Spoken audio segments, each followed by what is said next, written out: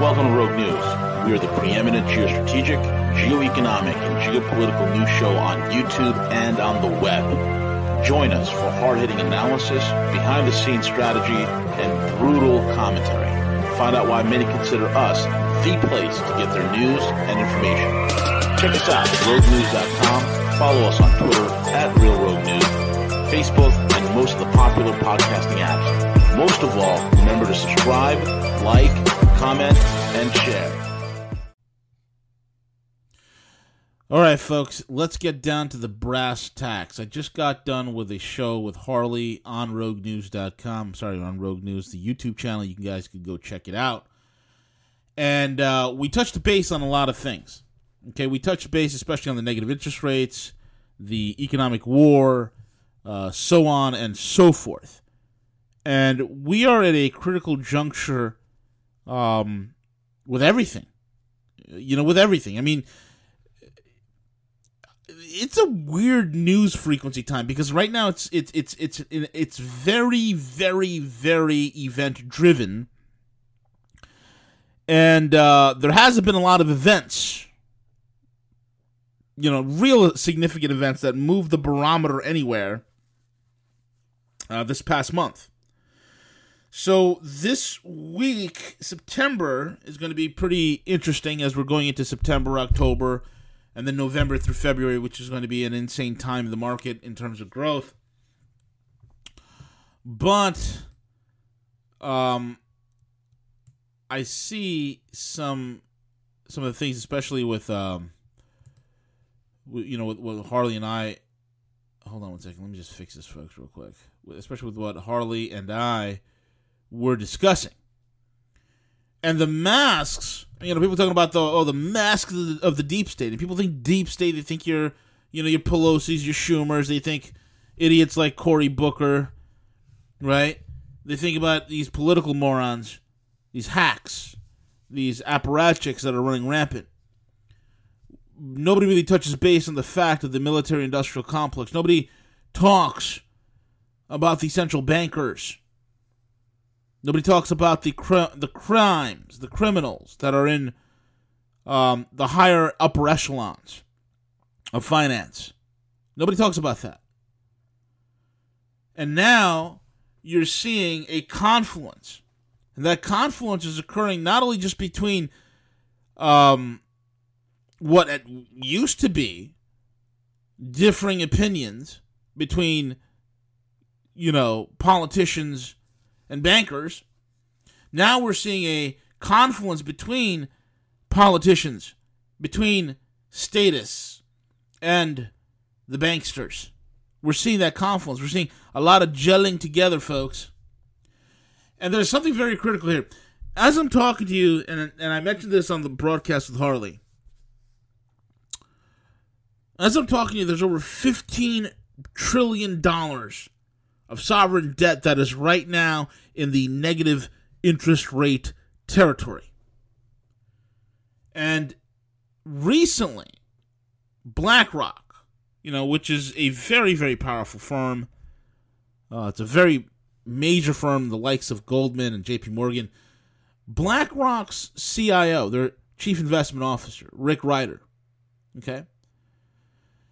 And Rick's claim to fame, back when he wrote this in the BlackRock blog, was that the ECB, the European Central Bank, should be buying stocks. In other words, see, the Swiss, with all the shenanigans that they've done in the last decade or so, they've flushed 500 years of banking history and privacy down the toilet. And what the Swiss bank started to do, they started to emulate what the BOJ, the Bank of Japan, is doing. And both these central banks are buying stocks. They're buying equities. In fact, 65% of the Tokyo Stock Exchange is owned by the People's Bank of China. I'm sorry, the Bank of Japan. Excuse me. And the Swiss central bank was buying. It was reported, years ago they had, tens of billions of dollars in Apple stock and other stocks. And so Rick Ryder is saying that the ECB should do it. Rick Ryder is also, and there are other pundits that are also saying that the Bank of England should do it and that the Fed should do it. Because you got to understand, this is not about really making monetary and economic sense. It's not about bringing back that which fixes the problem. It's not about resuscitating that which is dead. It's not about building something strong and structural, something that is of sound foundations here. This is not what any of this is about. This is what I coined the term deflate to inflate, or debase to inflate. Major global central banks continue to draw bigger guns in their battle against deflation. But it's really of no avail. Folks, people ask me all the time, is it deflation and inflation? Deflation, inflation, deflation, inflation, deflation, inflation. Stagflation. It's the best of both worlds. Toma, here you go. The fact is that the share of sovereign yields that are in negative territory, folks, keeps increasing with a level and a parity with the negative interest rates that is, it's remarkable to see this.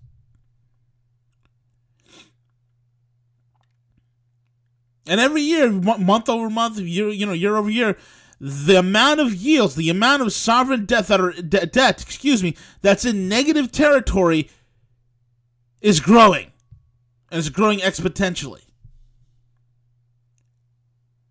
And it's becoming more negative.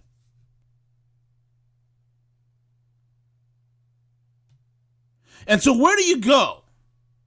Let me ask you a question. Where do the bankers go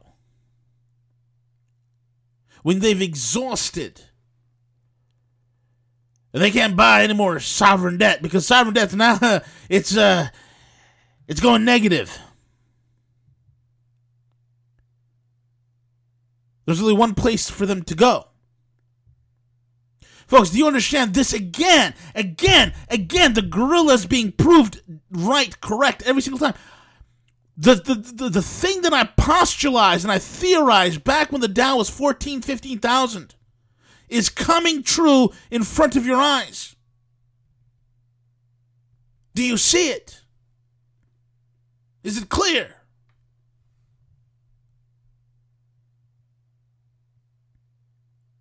And what I told you guys months ago, they are chasing the yield. It is about chasing the yield.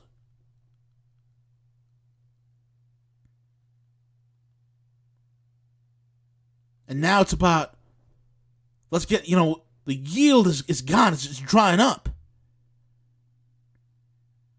Sovereign debt's negative 15 trillion. Soon to be, that's going to jump. That's going to double to 30 trillion soon. Where do we go? Corporate bonds. Where do we go? Corporate debt. Where do we go? Equities. What does that mean? Dow 29,000.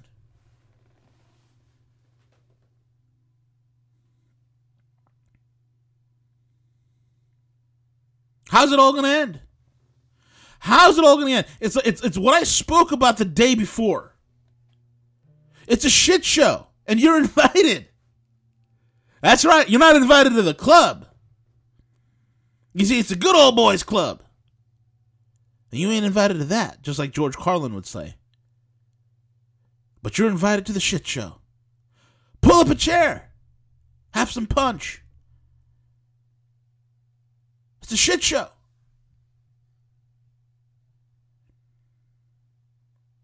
In order to envision the monetary policy endgame several decades from now, or even years at this point, folks, you got to step back.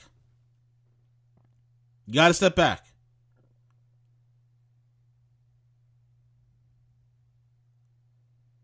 And how did this crap happen? How did this crap happen? How do we get it so wrong, so bad, so hyperbolically? People think hyperbolic. They think it's going to happen in a myriad of days, in a myriad of weeks, maybe in a month or two, maybe a year or so. No, a hyperbolic move in a complex and very large economy, it can take years. It can take decades. And now we are hyperbolic. How does one get there? Well, it's easy. Number one, you create a private banking club that's accountable to nobody. It's called the Federal Reserve. It's about as federal as Federal Express. We've all heard that saying before. And you make that unaccountable, unelected financial body. You give that body the power of the purse. You give that body the power to issue debt and to recall debt, to fix interest rates.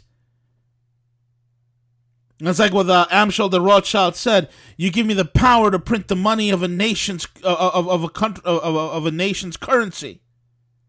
You give me the power to print the currency of a nation, and I care not who makes its laws." Do you understand? I mean, folks, you guys understand this because you've been following me for years now. It is dangerous. Andrew Jackson spent his presidency fighting the bank. Last thing he said before he died, I killed the bank. He understood the damn evil of the central bank. He understood that the central bank itself was more powerful than the crown. Thomas Jefferson understood that. And that's why he said, if we ever get to the point that we give our futures, our means of production, the controls of our currency over to central bankers, and they, through inflation and deflation, basically booms and busts, will sequester, they will concentrate, they will rob the very wealth from all of us to the point that our children will wake up barren and desolate in a land that their fathers fought to free. Thomas Jefferson knew that the power of the bank was more powerful than the crown. He knew that. So that's the first problem. 1913, Christmas break. Woodrow Wilson's away on Christmas vacation. Majority of Congress is away on Christmas vacation. And here comes Nelson Aldrich, Senator Nelson Aldrich of New York, a Rockefeller lackey. And what did he do? The Federal Reserve Act was passed in the middle of the night with very few people signing it. And then we have the IRS, which is basically a collections agency for the Federal Reserve. And that's why 100% of your tax dollars goes to paying back the debt on the interest that is owned to the Federal Reserve. That is owed to the Federal Reserve, excuse me. And so now, fast forward to 1934. What happened? We confiscated gold. In other words, gold's gone. Then after we confiscated gold out of the public sector, what do? In 71, they took us off the gold standard. And they came up with this stupid idea. We're going to maintain a 2% inflation target. Ridiculous. And you factor that in with Bretton Woods. You have a recipe for disaster. A private central bank going off the gold standard, built on the foundation of Bretton Woods, equals a recipe for disaster, and you and your children and your children's children are about to eat it.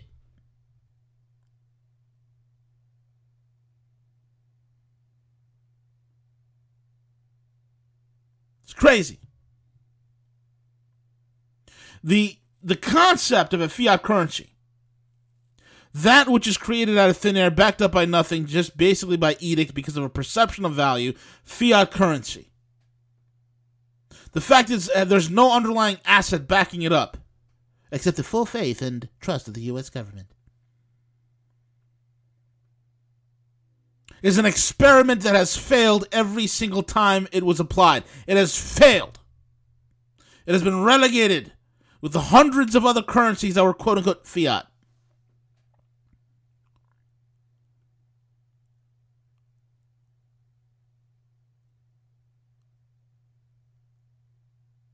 It's insane.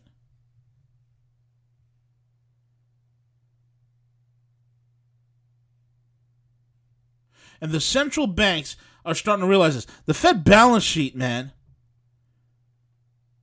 which I think at one point was like, 200 billion. Now it's like 4.5 trillion, getting close to 5 trillion. And it's only going to get bigger. You see, the smart money's dumping dollars globally. The Chinese, the Saudis, they're dumping dollars. We're printing it, and we're entering QE infinity, quantitative easing infinity. QE is, forget QE 1, 2, 3, and 4. QE infinity's coming, baby. So they're dumping the dollars, they're printing the dollars, they're absorbing the dollars with the ESF, the plunge protection teams, and where are they sticking it? In the Dow. Why? Because they got to maintain that 2% inflation target. But the price of milk is like $5 a gallon. Well, it's 2% inflation.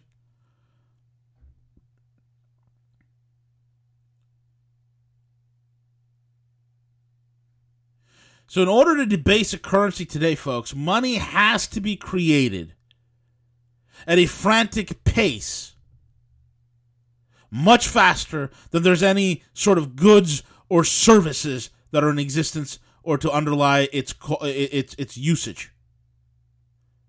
Money has to be created at a faster, absolutely blitzkrieg-like pace than what goods and services exist in order to utilize the said liquidity.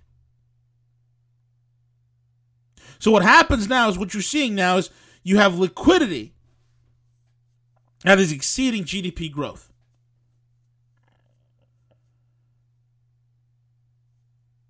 So when you've been turning on the printing press since 2008, you had TARP, you had NERP, you had TARP, ZERP, TWIST, all the fancy abbreviated terms that the Fed has come up with. And now we're going to enter into NERP, negative interest rate policy. Why? Why is it going there? Because of all the printing, folks. All the printing has caused all the disjointed capital malformation that we're seeing today. And what is going to happen because of that? Well, there's only one way to go. You got to go negative. I warned you guys about this in 2015 or 16. When the real Fed chair, the real guy behind Bernanke and Janet Yellen at that time, the one and only Stanley Fischer. And Fisher said, "Yeah, we're gonna take it to negative interest rates. That's the goal. That's what we're gonna do." He let it slip then, back in 15 or 16. He let it slip, and he was asked why. No, we got to keep the markets up. He's being blunt. The most honest thing I've ever heard Stanley Fischer said, and everybody forgot about it. I caught that thing like boom, and I haven't forgot about it since then. This is where it's gonna go. How do you deal with dumped dollars? How do you deal with dumped dollars? How do you do it? Negative interest rates. How do you do it? How do you help aid it when you have an ECF? How do you help aid it when you got to dump it into the Dow? So in order to hide an inflation target, what do you got to do? Negative interest rates. Oh, stagflation.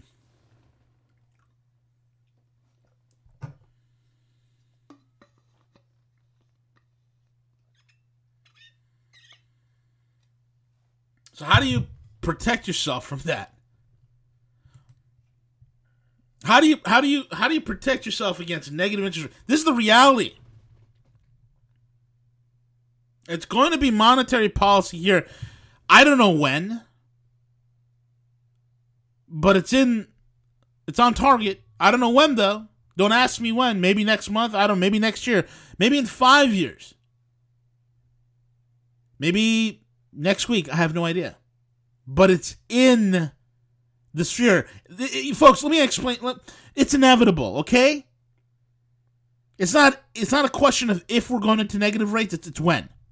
It's inevitable.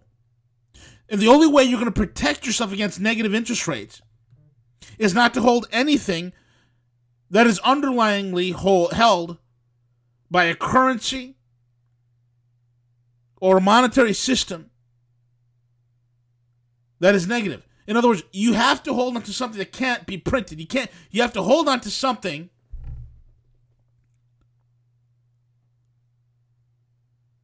that's not something that's created by thin air. And I'm telling you, this is why the wealthy are moving into art. This is why the wealthy are moving into cryptocurrencies. This is why the wealthy are moving into classic cars. They're moving into multifamily real estate. They're moving into safe havens, or what they deem to be safe havens. Why? Because they see what's coming.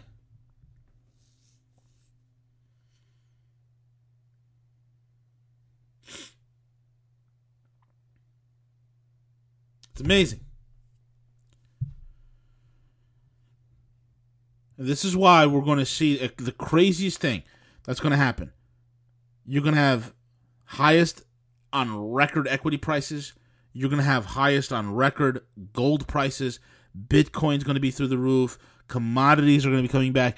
This is the last hurrah. Why is this the last hurrah? Because the largest transfer of wealth in human history is about to take place. Do you want to get paid? That's it. The largest transfer of wealth in human history is about to take place. Global economic reset. This is the Gorilla, and I'm out.